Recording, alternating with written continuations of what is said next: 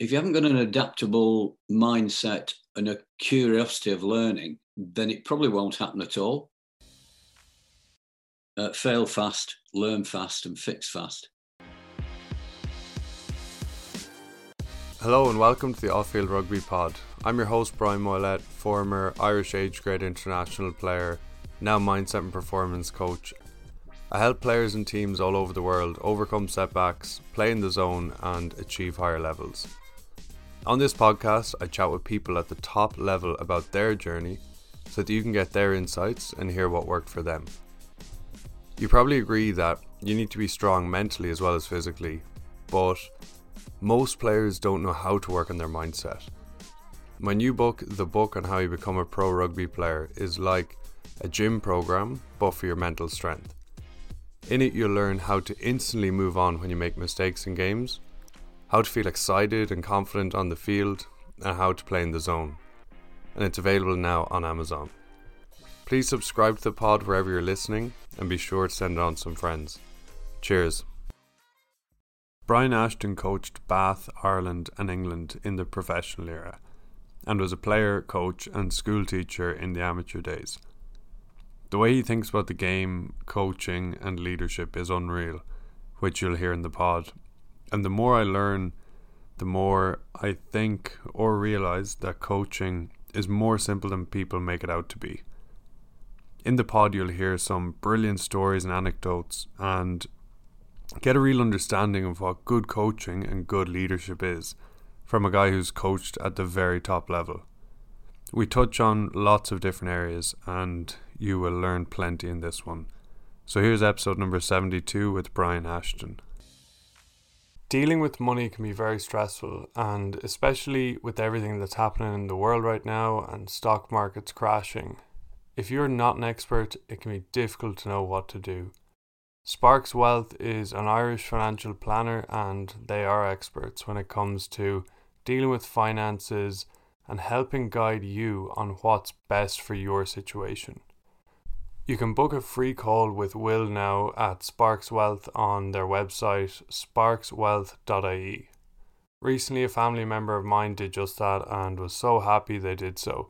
They said Will guided them through everything in a simple, easy to understand way, no jargon, and it was a brilliant experience. So that's sparkswealth.ie. So I saw a few of your posts there on LinkedIn about going into the Royal Grammar School in Lancaster and having some interesting chats with students, rugby players there. Chat to me about those. Yeah, well, just a bit of historical background to that. The Royal Grammar School Lancaster is a school I attended as a pupil. I started there in 1957 as a boarder. And got expelled 5 years later, 5.5 years later, 5 and 2 terms later, or 2 semesters, I think you guys call it in Canada, don't you? And bizarrely now live in a flat. It's about 600 metres from where I used to board. So life's sort of gone full circle to some extent. And just now and again, I sort of go in to talk to the headmaster and talk to and he mentioned it to the head of sixth form, who asked if I'd be prepared to go in and have a conversation with some of the sixth form students. And I was given a free hand in what I wanted to talk about, and I said it might be interesting just to sort of provoke their thought processes into talking about developing a game-changing mindset. And I said, you must stress to them beforehand that it's, whilst there will be an element of sporting connection in what I talk about initially, then this is about a life thing, not just a games thing. So they agreed to, so I went in, I spent 2 afternoons there, 2 groups, and it was quite interesting actually, because I think the first group were not that desperately keen to engage initially.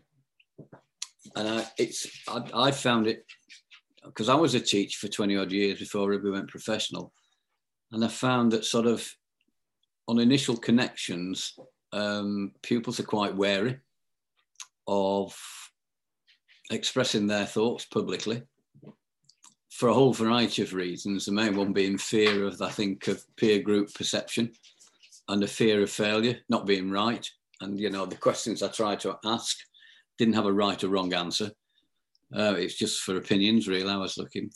But obviously, they must have had a word with the people who came in the second week, because they were far more engaging. I think, you know, they've been warned, this is what's coming. So, and there's no threat. It's not an intimidating environment. It's a very friendly one. And yeah, it was really interesting. And they sort of offered some really interesting thoughts. And as we were going through the second one, and I sort of got this impression from the first one, as we were going through the second Thursday afternoon, that we've got to be very mindful. I was 76 3 weeks ago, very mindful of a generation gap, and that people at that age will look at things totally differently, again, for a whole variety of different reasons, than I do. So it's quite interesting to hear the sort of some of their interpretations on what I was talking about. And I find it very interesting just to very actively listen to them, not just listen, actively listen to them, let them talk, allow periods of silence to develop. When one had answered, then another one would jump in with their thoughts, etc. And obviously learn from the environment as well. And so it was really good. It was really good. And it sort of took me back to probably the second half of my teaching days, when I'd actually learned to be a teacher. It took me a good 10 years to learn to be a teacher, in which I think I was far better at drawing out thoughts and ideas from my students than I have been in the previous 10, largely because in the previous 10 I'd not allowed them to express any thoughts at all. I was a guy in charge. I was a member of staff. I was a man in control. I had all the knowledge and wisdom, etc., of course, which is total nonsense, especially when you talk to 16, 17, 18-year-olds. And so yeah, it was a bit of a flashback, actually, to my second half of my teaching career. Cool. And what were some of the things that they said that you found interesting or didn't expect around that kind of game-changing mindset? I think one of the things that was interesting initially was I think their interpretation of it, that it was something that happened overnight. You know, you went from one day to the next and you could change everything. And I said, well, that's not been my experience. My experience is it develops over a period of time. And if you haven't got an adaptable mindset and a curiosity of learning, then it probably won't happen at all. So it's not something you can switch on and off. It's not something that you're born with. Well, is it or isn't it? I don't know. But certainly you need a particular mindset to get into the game-changing mode. One of the things that they came up with very quickly was that it was really important to eliminate the fear of failure in that sort of environment.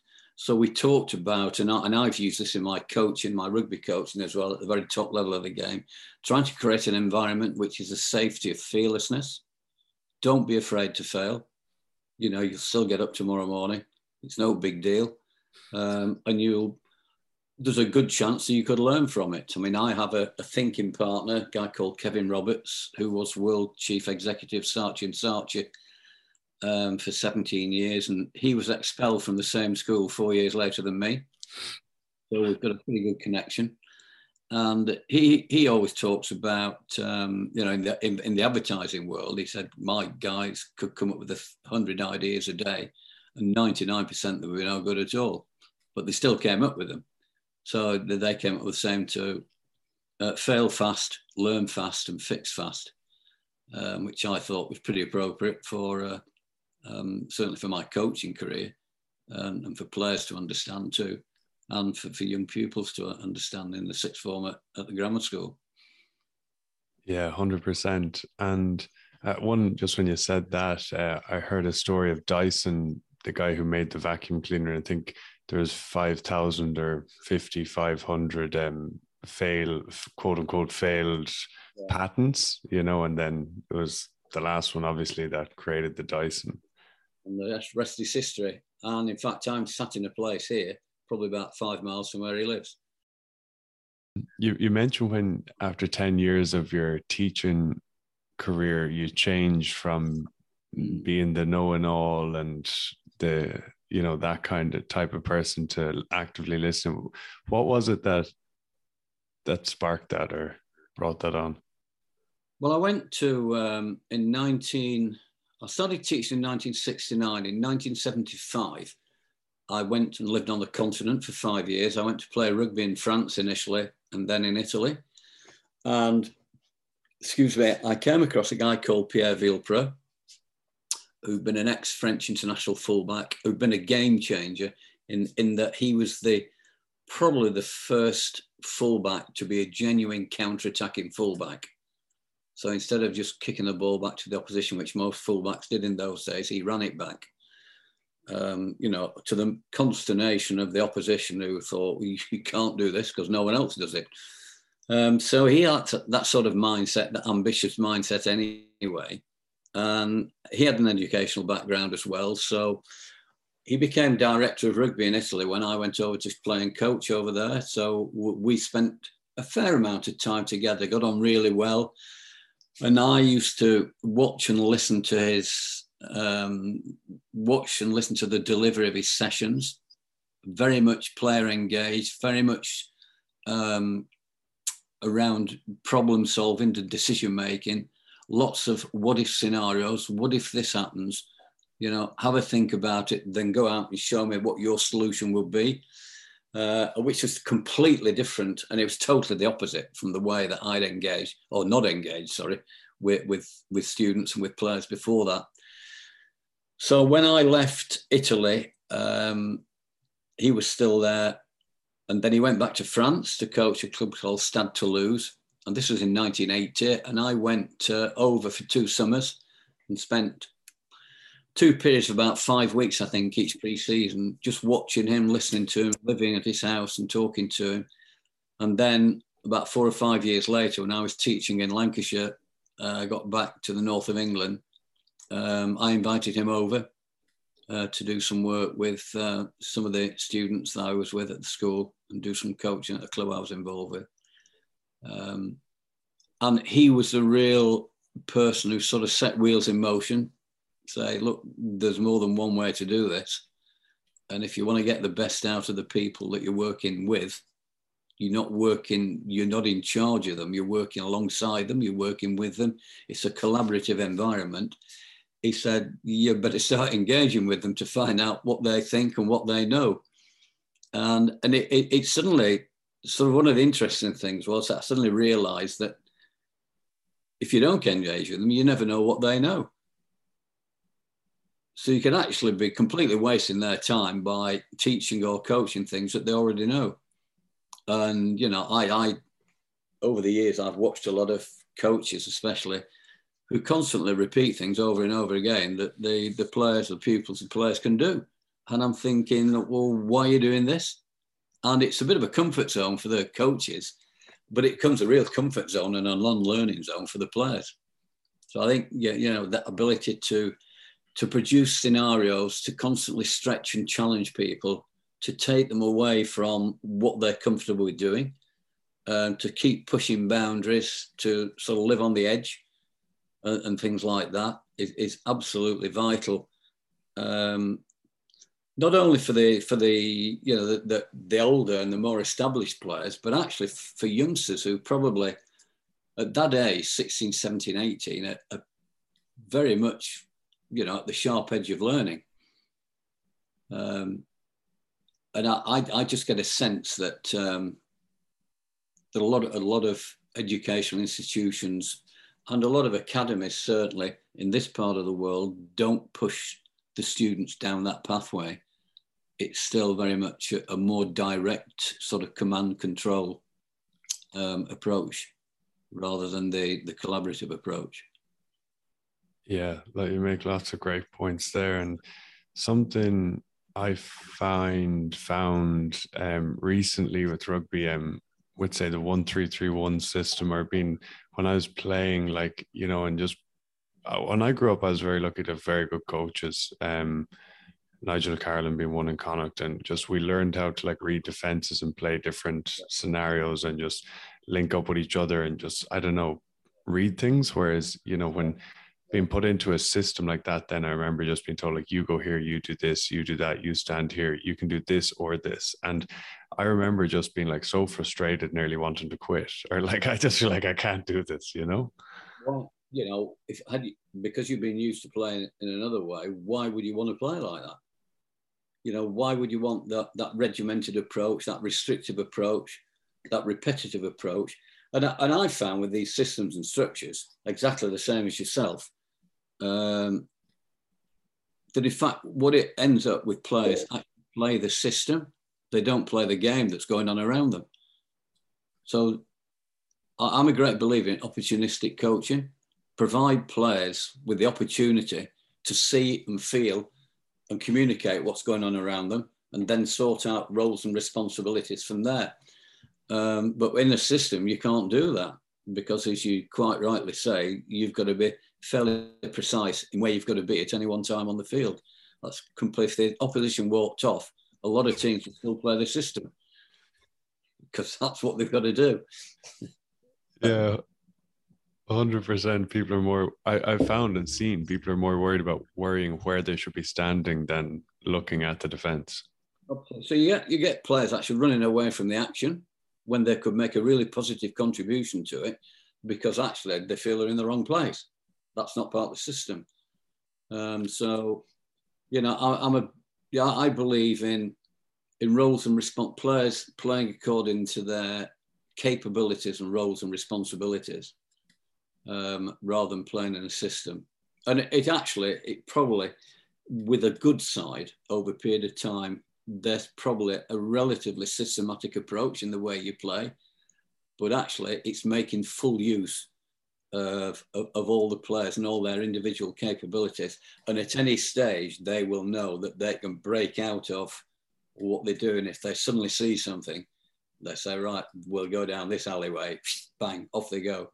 So that they're always given the freedom to explore and to react to what's going on around them.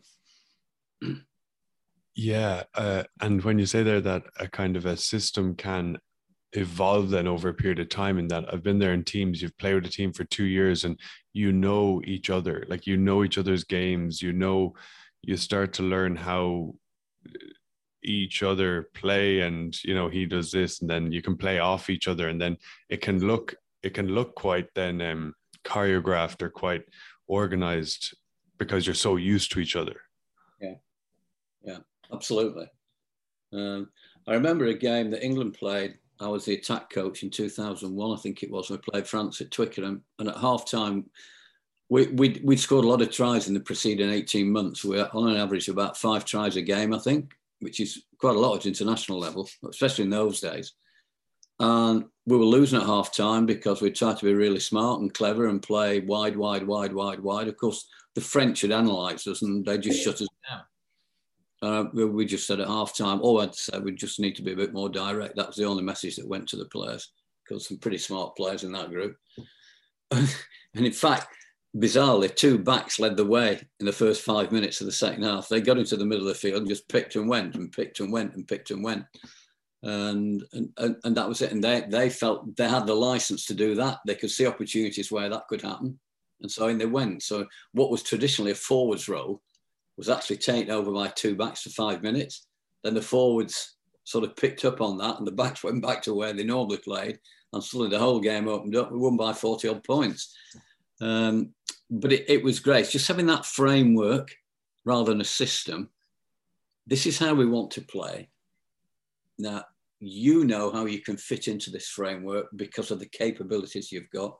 So together, let's find a way making the best use of all those capabilities within that framework. Yeah, 100%. And yeah, something I've found just myself coaching recently, I tried, like, I'm coaching university level like 2-3 years ago, to be very open and give them free rein. But then they kind of sometimes were a bit lost because I suppose they didn't have the rugby IQ or the years playing. And so what I found, or I'm finding is helping a lot, is showing them many different options. Like, you can go here and do this, you can do this, and just trying to show like a lot of options so that then they can see the options and run and see the game that way. So then they're more comfortable when they're playing. Does that make sense? It does make sense, yeah. And it leads me to thinking about something I was actually talking about. Do you remember Will Carling? Yeah. Yeah, I had a chat with him at lunchtime. And we were talking about things like this. And it's about developing players' responsibility, ownership and leadership on the field, and giving them the opportunity, as you say, to see the game and feel the game, as opposed to telling them how to play it. But it can be a lengthy process. And, if you're in a results-based environment, then it needs quite a bit of courage from a coaching point of view to be able to follow that through. So I suppose for young coaches, it's probably quite tricky that, because they will have a fear of not winning. They have a fear what other people think about their team if it doesn't win games. So I suppose over a period of time, there's a compromise initially. But a compromise, I feel, that's very much in favour of engaging the players, but understanding too that they may not have that knowledge, that game IQ that you mentioned. So there needs to be probably more of an input from the coach than there may be later on, say 2 or 3 years down the line, if you continue to follow that journey.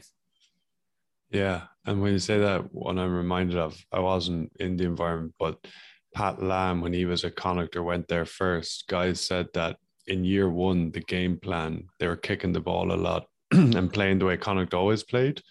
But behind the scenes, they were working on their skills. They were working on a new way of playing. And then in year two, they were beginning to implement that way of playing on the actual field. And then year three, I think it was year three, they won the Pro 12. But, year one, they were talking about all this stuff and working it, but it was results based. So they were trying to win the actual game at the weekend. Yeah. No, and I think he's probably done similar with Bristol now. He's at Bristol now, Pat. And he's probably doing the same sort of thing there. I think initially they had quite a regimented way of playing, but it was quite dynamic. There wasn't a lot of kicking.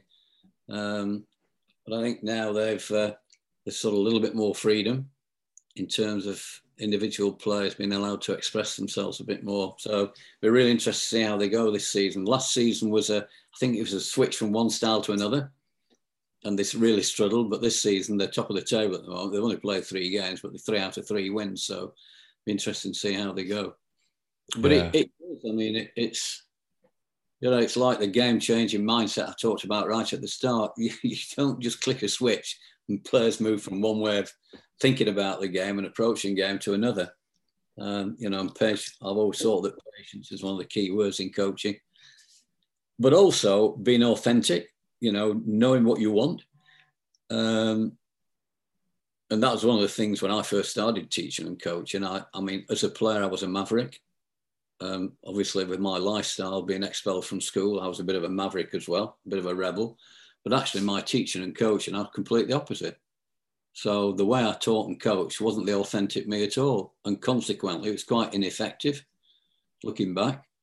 So I think one of the things, again, going back to the guy, Kevin Roberts, who my thinking partner, let's call him that, he said to me, he always said, the key thing to do as early as possible in your life, if you're ever in an environment where you've got to communicate and lead and engage with other people, is find out what he calls the equity word, the one word that describes you, and then build the whole purpose of how you operate around that.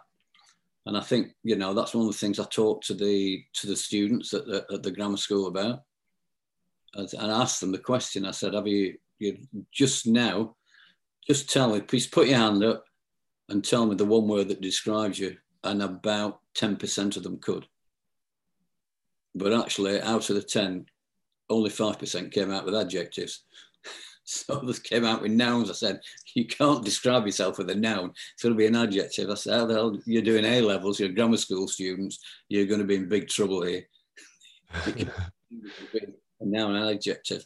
But it was interesting because they'd never thought about it. And, it was, I bumped into, because I walk down into town now and again, and I bumped into a couple of them a couple of days later, and one of them came up with this, I've got my equity word now. I didn't ask him what it was because I don't need to. If he thinks he's found it's good. So it's good that they were thinking about it. And I found it very useful. My mind's changed. So initially it was, and this came from a headline in one of the national newspapers over in England. A former pupil of mine, when I was teaching years and years ago, described me, I think it was during the 2007 World Cup when I was in charge of the England team, as a visionary with a touch of steel. And I thought, wow, that sounds good. I don't recognise myself like that, but that sounds really good. So I just took the visionary bit. Well, that sounds pretty good, that. But since, as I've got older, I've changed it to restless, which I suppose fits in with visionary as well, because I just never, ever satisfied now with what I'm doing. I'm always going to, I suppose at the age of 76, there is an end in sight. So what you want to do is just keep going if you can, and keep doing things differently, keep doing things better, keep learning, etc. So, yeah, but that equity word to actually guide you down the path of authenticity, I think, is pretty important. Yeah, I love that. And it's so important to know who you are, and who you are as a person. Yeah, because I think sometimes in school, we all get nearly told to be a certain way and to act a certain way, wear these clothes, show up this time, do this. And, there's probably reason for it and it's needed, but you become regimented and, it's important to know who you are and as a person. Yeah. I showed a video actually at the start of my it wasn't a presentation, it was a discussion. And I can't remember where it's from. It was an American video and it was entitled, Do What You Can't. On YouTube, it's worth having a look at if anybody interested in looking at that. Do what you can't. And it is about, just don't do what you're told. Just try and do things. And, I always talk about, certainly in the latter half of my coaching career, talk to players about practicing the notion of impossibility. And that we go through a whole series of things that none of them may work, but it doesn't matter, because eventually you'll come across a golden nugget that does work that no one else has ever done. But it's exciting practicing it, and I found certainly in all environments, both in the amateur and the professional environments, that players love, the majority of players love trying to find something that no one's done before. So I always used to give time to both students when I was coaching at school and players in the amateur and the professional era, that opportunity during the week to say, right, here we go. We're now practicing the impossible for 20 minutes. So off they go. I just lead them to it. And then they come back at the end and say, right, what have you got for me that I've not seen before? And some of the things are fantastic. So, some of them so fantastic, there's no chance of them ever working on a rugby field. But just now and again, we came up one or two things that did. I love it. And so what would you have done in that case? Because it's something that when I was playing what you're saying there, when I was playing touch games before training or whatever, like that, always I'd be running a certain line, throwing balls everywhere and just trying mad stuff. Yeah. But with that, kind of saying what you're saying, when the coach wasn't telling you what to do, but how did you put them into a game, or did you just say, off with you, do whatever you want? No, I just left them to it. But they had to show me in a game eventually how it was going to be useful. But it's quite interesting, because what we did, I think, and this again came when I was coaching at Bath in the 1990s, and Bath, a very, very strong side because they had some outstanding players. We sort of agreed, again, this was a collaborative agreement, that whatever we came up with, we had to respect the basics of the game. We had to respect the opposition we were playing against, and we had to respect the game of rugby itself. So there were there were sort of, despite the fact we're practicing the notion of impossible, there were boundaries there. You know, because you have to respect the game. You can't just come up with any crazy idea because, you know, they just don't work. Simple as that. So that respect for those three things. But it was just an interesting environment. And often I'd have, they'd tell me what they wanted to do, and I'd have my ideas of how best to do it. And at least probably more than 50% of the time, their ideas were better than mine. And I think that's another interesting element, especially coaching youngsters, to give them that opportunity to come up with things. And, you know, and if they come up with a better idea than yourself, then you put your hand up and say, right, we'll go with that. And I certainly know as a young teacher and a young coach, I was terrified of that happening. Absolutely terrified that anyone would think, blimey, this 16-year-old kid knows better than me. And I'll give you an instance of what I'm talking about. So in my last ever teaching job, my last year of teaching, before rugby went professional, I was teacher to school not far away from where I'm sat now in Somerset, in the southwest of England. And three of the senior guys, including the captain, came to me at the start of the season, and they said they'd read that headline about visionary and this, that, and the other.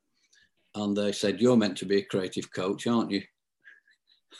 So alarm bells start ringing in your head when 17-year-old kid comes up and asks you that. And I said, why? And they said, well, we've had a meeting. We decided we want to do something different this year. So we want to play the whole season without kicking the ball. And I said, well, that's ridiculous. The laws of the game don't allow it. And they said, well, how do you know if we don't try it? And I thought, these guys are talking my language. So we gave it a go. And we went through the whole term, never kicked the ball once. And we won 12 out of 13 games. And it was amazing. Great learning journey for us all. But that's another story. But the point I was going to tell you was that very early on, I think it was the second or third week, I was stood on the touchline because I used to set the scenarios and stand and watch.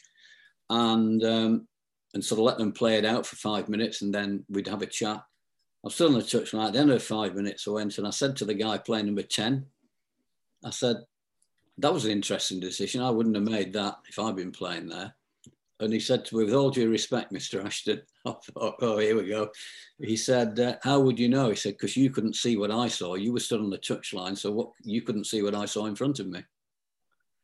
So how can you comment on the decision I made? And I looked at him and I thought, is this guy taking a what? And he wasn't. He was just being genuine. And he was 16 years of age. And I sort of just thought, I just paused, thought, and I said, you're absolutely spot on. You're right. And from then onwards, and this is going back 20 odd years, from then onwards, I always made sure before I made a comment on any element of the game that I was in the same position as the player performing it, so I could see the picture that they saw. So yeah, that was a great learning thing for me. That's brilliant.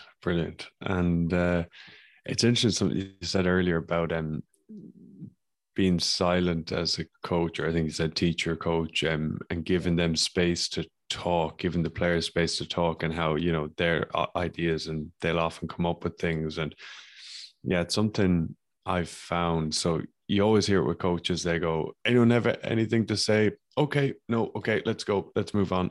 And I found it with them, you know, the last year or two, at half times, the play just waiting and just listen to the players, and they 90% of the time will say everything that I've been seeing, like, we need to kick more, we need to run straighter, we need to do this, we need to do that. Absolutely. Give them the space to come up with their thoughts and ideas. It's and often I found, I think similar to what you were alluding to there, that I used to ask a question, then halfway through the answer, because the answer I expected, I cut them off. So you never know if they would add on to the answer that I was expecting. And I think in an environment like that, the players catch on pretty quickly. Well, we'd better come up with the answer that he expects. Off halfway through. And I found over a period of time, and again, this going back to the guy, Pierre Villepreux, he used to ask the questions. Players come up with an answer, and then for 15 seconds, he'd just stand there. and just every now and again, another player would speak, and he'd come up with a different take on it, or an added take on it, and suddenly the whole thing sort of took a life of its own, almost, the discussion, and that's where all the best ideas came from. Because you'll find, I suppose, in any group of people, won't you, whatever it is, whether you're in the classroom, whether you're on the playing field, whether you're out in business, in life, there are some people who are fairly reticent in coming forward. They're not desperately keen for their thoughts to be public. But if they're in that sort of environment where it's that safety of fearlessness, and they're encouraged to come up with ideas, and whether they're right or wrong is irrelevant, just the coming up with ideas might spur something else. It might spark another idea. So I think, it's a fantastic environment to try and create if you possibly can. Oh yeah, that's brilliant. I love it. And it takes real courage as a coach to stand there in silence, actually. Yeah, it does. It does. But sometimes you get some of the best things come forward from your players when you do. Yeah. 100%. With a group of, it was at Bath, I think, senior players, and I could see the players shifting uncomfortably. And they probably thought, he's lost, doesn't know what to do next. And then one of them, I won't mention his name, but he's a pretty famous international player and was a British lineman as well. He said, come on. He said, what are we going to do now? I said, well, I was waiting for you to tell me. And I don't know why I said that. And he said, seriously? And I said, yes. And so that's how it all kicked off. It was great after that. So, yeah. That's good, yeah. It's like having a bit of fun as well while you're out there, like. Yeah, I mean, and that's another thing too, isn't it? Especially with youngsters, if you take the fun element away from it, then I think you're in the wrong job, in the wrong profession. I was reading a quote, I think it was earlier this year, from Dan Carter, and he was talking about somebody was asking about the state of the modern game, the professional game. And he said, well, it's pretty obvious his players have got bigger, they got stronger, they got faster as the game's got more and more professional. But he said, my massive concern is that the characters are disappearing from the game. He said, I'm not all that convinced that players have as much fun as they used to when they're playing games. And he said, fun is why we start playing the game in the first place. Fun is why we continue to play the game when we leave school, because we got the option then of not playing it. And he said, once you start taking that away, then suddenly, the game is in real danger of going down a path that we don't want it to. So if he's saying that, then I'm pretty sure he's right. Yeah.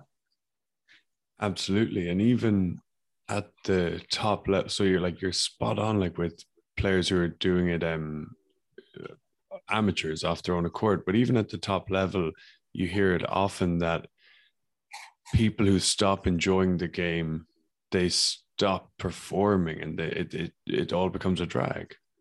Yeah, because I'm hard pressed to think of any activity that people engage in during their lives that they perform exceptionally well at if they don't like it. Maybe there is some, but I've never come across any. I've been really good at having to do something I don't like and doing it badly. I'm pretty good at that, like washing up and cleaning the house and things like that. Yeah, I'm an expert at that, doing it badly. But to do things well, I think you've got to have a real enjoyment and real fun element about it.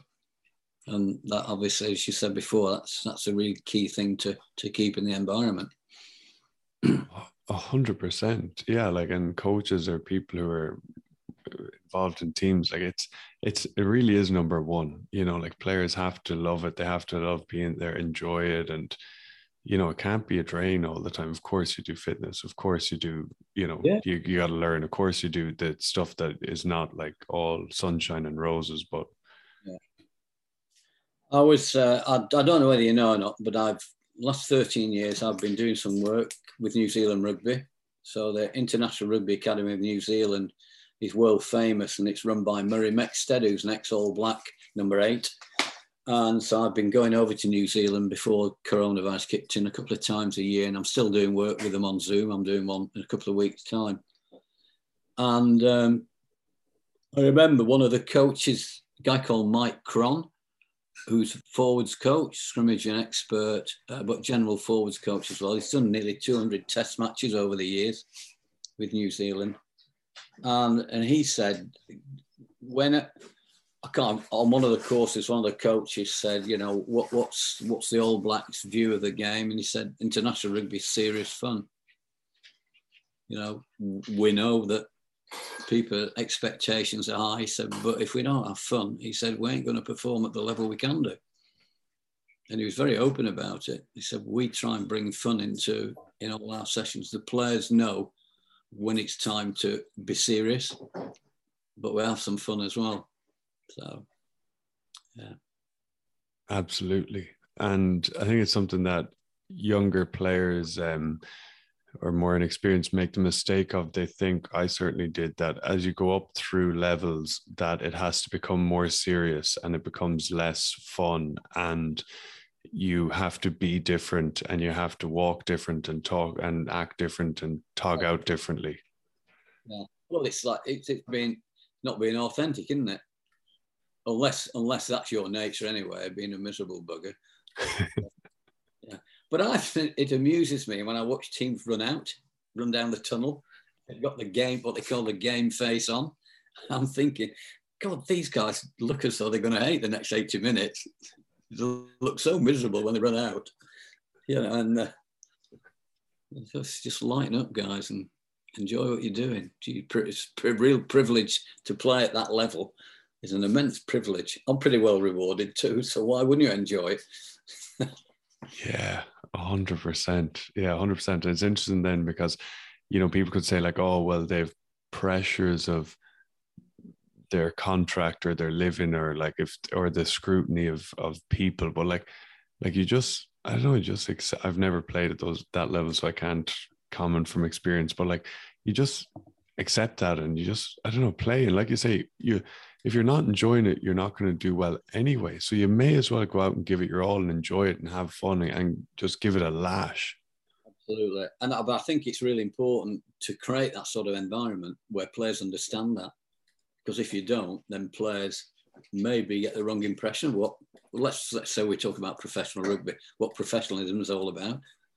You know, professionalism can only be put in place with a very stern face and very fixed, etc. And we know there's a place for that at times, and place for that times during games and in practice as well. But by and large, we're still going to have, you know, this fun approach. It is a game after all. And it's what's quite sad is that I mean, I certainly know at school level that it's pretty easy to some of the more established rugby playing schools, it's pretty easy to kill that sort of approach off, where they almost become mini me's of a professional environment, which, you know, at the age of 16, 17, 18 is just ridiculous. So it's an area of the game I think we've got to keep an eye on, make sure that we retain that for as long and as much as possible. Absolutely. And you mentioned there's a couple of times with professionalism, and once again, as I said, my experience when I started going up through levels or whatever, I thought that being more professional meant being more serious and being less like we're talking about. But professionalism means eating good food, getting to bed early, doing your stretching after your training, resting up the night before a game. You know, it's that kind of stuff. It's living your life in that kind of way that allows you to be your best self. It's not changing who you are. Yeah, it's a lifestyle choice, isn't it? And making sure that you're the best version of yourself that you can possibly be every time you go out to train and play. But that doesn't mean it's not fun. Exactly. Yeah. 100%. Yeah, but you know, I've seen environments right at the top level too, where coaches have almost, I wouldn't say sneered at the fun element, but they've sort of tried to keep it deadly serious all the way through the session, because they feel if it's not, then players won't perform at their best. They won't concentrate. They won't focus. But my experience has been that's just not true. You know, and when if they do over focus and over concentrate, then they become inhibited in what they do. You know, just give them a bit of freedom. Yeah, allow them to just to express themselves within the environment they're in. Yeah. And I heard a really good one chatting to Iza Nasiwa on here, who played with Leinster and the Blues before that. And when he said that towards the end of his career, like, when he was in his 30s, winning Heineken Cups, I don't know, 3 or 4 of them. And he said that Joe Schmidt, I think, said this to him, but what he would do is in every break and play, he would switch off. So if the ball was kicked into the stand, he would switch off. He would look into the stand, look at the people having their day out. He would look at the other players and as if he was nearly not playing rugby. And then when it was back on, he would switch on. So it was nearly like an American football game for him. He would switch on for the play. He would be all in, focused. And then when the break and play, it was switch off. Yeah, I mean, I used to use the phrase when I was younger, coaching, but suddenly understood how ridiculous it is to say you got to focus and concentrate for 80 minutes. Well, you can't. The human brain doesn't work like that, And I should have known from my educational background, we had 35-minute lessons for a reason. In those 35 minutes, you probably had a bit of a break every now and again to have a chat about something and discuss or get sidetracked and this, that, and the other. So to say you've got to focus for 80 minutes is ridiculous. Well, the ball's only in play for about 35 anyway, and you can imagine a good, for a winger in the old days, a good 95% of that, the ball was nowhere near you. So you sort of keep a general eye on what's going on and where you can be most useful, but to have that steely concentration is crazy. So that's really good advice, that. Yeah, ball goes out of play, just switch off. Yeah, switch back on again. I was always allude to batting at cricket. Some of the in some of the test matches, these players that play through 2 or 3 sessions, they're at the crease for 6 hours. So there's no way they can concentrate for 6 hours, but yet the media make a great play of it. Yeah, what a folk. I mean, you watch the guys, they bat, they'll play a ball, then they'll do what they do. They'll fiddle with the gloves. They'll walk away towards the umpire at square leg. They might just have a stroll round, walk down the pitch, tap it down when it doesn't need to, and they're just switching off. I remember speaking to one of the leading England batsmen. I just happened to be on a plane with him a few years ago, and he said he just played 2 innings that had been test match saving, that lasted a day and a half. And he said that was his focus, was just to walk away from the wicket towards the umpire at square leg, and then walk back again and refocus. He said the only time I refocused when the bowler started his run-up. Once the ball had been played, I'd let it go. Off I went, switched off. He said, otherwise, how the hell can you keep going for 8 hours batting? If you're really focused all the time. So it's really, good point that you made about, from a rugby point of view, it works as well.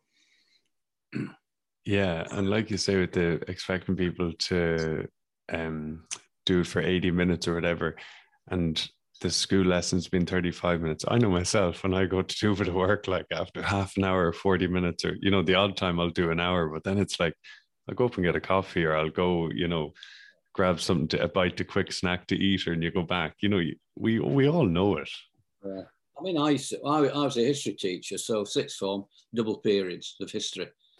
So they're 2:35, so it's 70-minute lessons. After half an hour, I'd say, right, just clear off for 5-10 minutes. Just go away. Let's all have a break from one another and come back. Because you just can't keep going for 70 minutes. Yeah. Well, I think some members of staff thought they could. But maybe they're better teachers than me, could keep the pupils engaged better than I could. But I just found it incredibly difficult for myself. And I think the students probably were pleased to have a bit of a break in the middle to sort of re-energize themselves. Yeah, for sure. And when I was back home in Ireland playing, Mike Ruddock, the old Welsh coach, was coaching me and the team, and he used to do a really good thing after kind of like 10 or 12 minutes of a video session. He would tell everyone to get up and give someone a hug, find a new seat, do something, play rock, paper, scissors or whatever. And Yeah, it's really important that, yeah, if you want to get the best out of people, yeah, you've got to give them the opportunity to re-energise and recharge the batteries from time to time. Yeah. And how did you find the pro game when you went from coaching amateur and to professional? And I would imagine that kind of when you're with Bath, that would have been probably still somewhat professional. Would it have been or no? Well, no, it wasn't. It was, I mean, I suppose it was professional in the sense that the club, anyone who wanted to join the club probably found some occupations for them. But it was genuine occupation. It wasn't, so I suppose that might have been sort of a third of the way down the route to professionalism. So there was an interesting one. Do you remember a player called Nigel Redman? Name rings a bell before my time, though. Played second row, played for England, played for British Lions, really good friend of mine still. And I remember him being quoted in the paper saying, what difference is it going to make now that the game's gone professional? I said, the first thing is that we know the coach is now in charge. And we just follow what the coach says. I phoned him up. I said, what's all this crap you're talking about? The coach. Well, he said, is that not how professionalism works? I said, well, why should it be any different to what it was like before when we had this collaborative learning environment at Bath? So, well, what's the difference?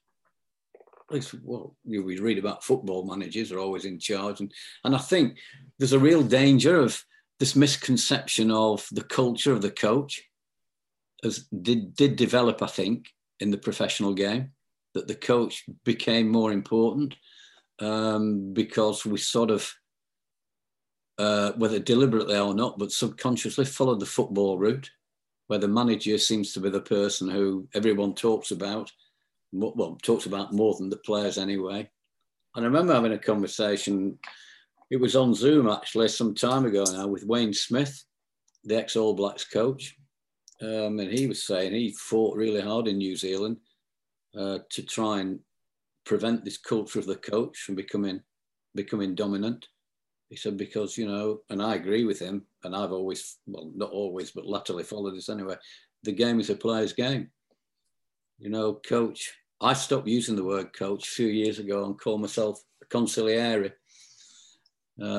which unfortunately is sort of a mafia undertones. but the consigliere I'm talking about is not the dark side of it. It's sort of it. I mean, I played in Italy. I speak Italian. I know it's an advisory.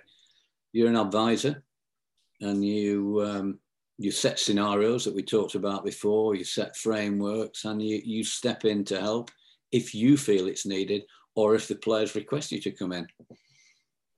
Otherwise, it's sort of again, I keep using the word collaborative, I know, but it's a collaborative environment where we're all pitching together to find the best way of being successful.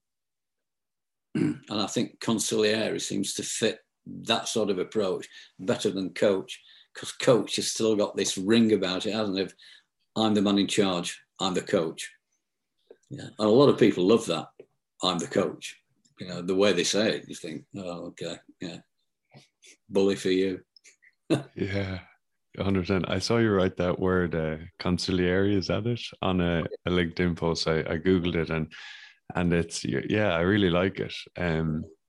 Because, yeah, the soccer one it's wrong. And I watched 2 episodes so far of the Arsenal Amazon Prime, and it's all focused about Arteta, the coach. And maybe that's just because of the way the deal, well, I don't know, the way these production companies do it, but it's all about him and what he says. And it's as if his pre-match meeting equals win or loss. It's like, and it's all about him. And I just, after one episode, I was like, man, this is actually a bit too much. It's everyone sitting around. He's on a whiteboard 3 minutes before kickoff. He's banging on the whiteboard, drawing and scribbling. And then it's like, all right, let's go.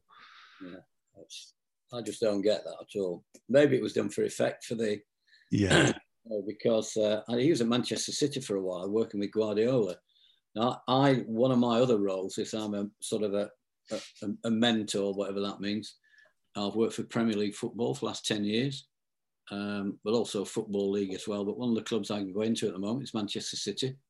and I've developed a quite close relationship with the academy manager, Jason Wilcox, who played for Blackburn when they won the Premiership that year, and also played for England a few times. And the last time I was in, we were just talking about this, giving ownership to the players at certain times, giving them responsibility, ownership, and hopefully that would start to develop leaders as they took more and more ownership on. And we're discussing, he said, you know, did you see the quote of Guardiola's about 3 or 4 years ago? Somebody asked him about, you know, you must be very much in control of what's going on during a game. And Guardiola said, why? And they said, well, you're always gesticulating on the touchline and shouting. He said, yeah. So, but the players can't hear me. In a stadium with 60,000 people, he said, and if they could, they'd probably ignore me, because I've always told them, when you cross that white line at the beginning of the game, you're in charge of what happens next. So you can't play the game from the touchline, because you don't get the emotion. You're not immersed in the emotion of the game that the players are. So, you can't understand why they're making those decisions in the heat of the moment, because you're completely detached from it. And he said, all I'm doing there is getting rid of my own personal emotion by waving my arms about. He said, other coaches just sit down and watch the game.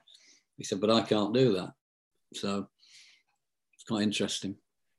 Yeah, and Guardiola did, I think, 2 weeks ago or something, talk about how it's all about he talked about how it's about the players. After a win or something, they said, they gave him commended him, and he put the praise onto the players, and which is obviously normal, but in a football world, it's not normal. So that's why I think it got headlines.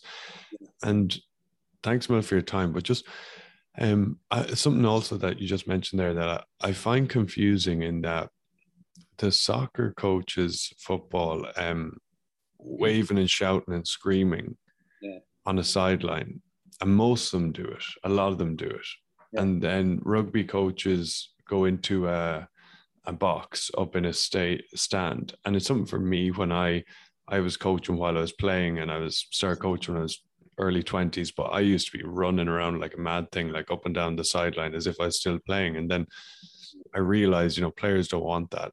Some players said, some do, some don't. But anyway, so I stand at the back now up in the stand, and I'm completely detached and don't shout at all. And I feel this better, because I know when I was a player and I had a coach shouting at me, I'd be like, shut up.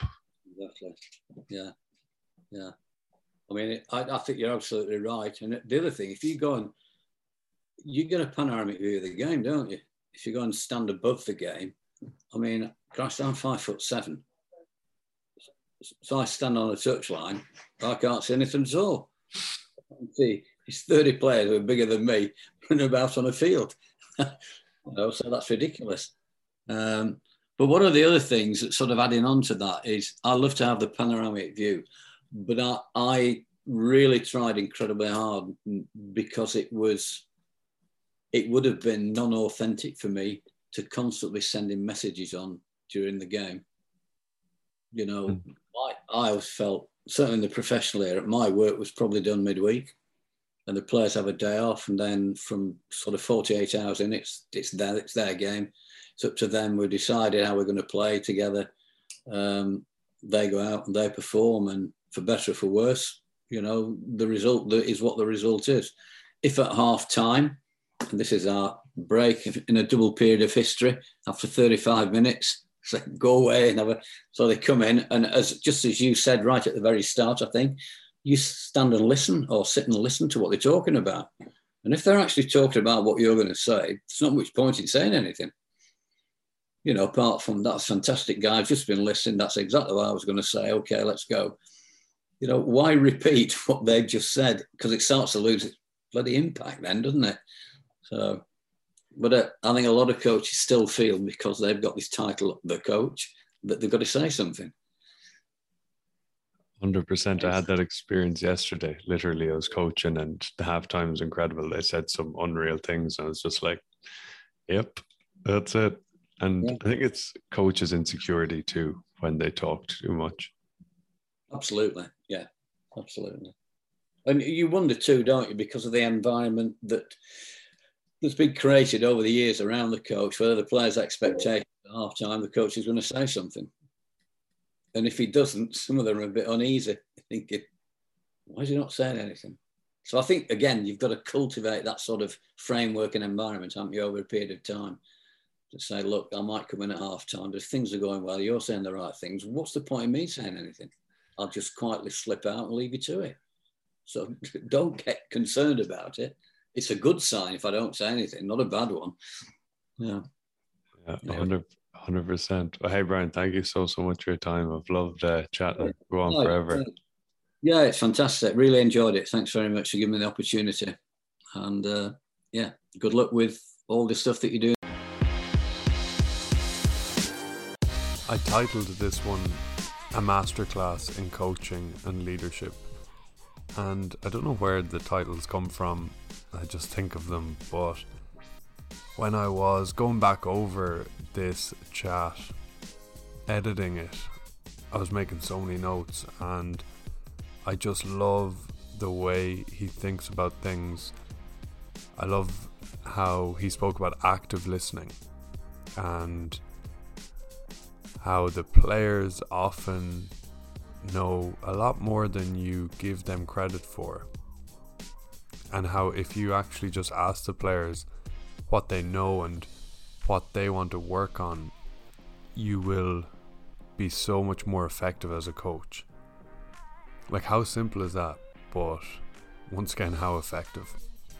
Another thing I really liked, I'll probably butcher it, but the consigliere, the word he used for the advisor versus the coach. And throughout all that, you can really see the lack of ego that he has, and I think that's so important, because you've probably, like I have, played under coaches where it's all about them and they try to do things to let you know that they're the ones in control and that they have the power, and that's just not a great environment to be in. Without harping on it too much, I just love how throughout you could hear how he always wanted to elevate the players, listen to the players, hear what they had to say. And yeah, I just think that's so important in coaching. And as a coach, you always need to have that self-awareness. As always, if you have any thoughts or questions, please do reach out to me. The different ways you can do so are through my website, offfieldrugby.com. My Instagram is @offfieldrugby, and on there I also share content to help you with the mental side of the game, to have more self-confidence, overcome setbacks, achieve higher levels. And those are probably the best two. My email also is offfieldrugby@gmail.com. Please would you do me a favour now and just click into where you're listening to this podcast and leave a rating and a review.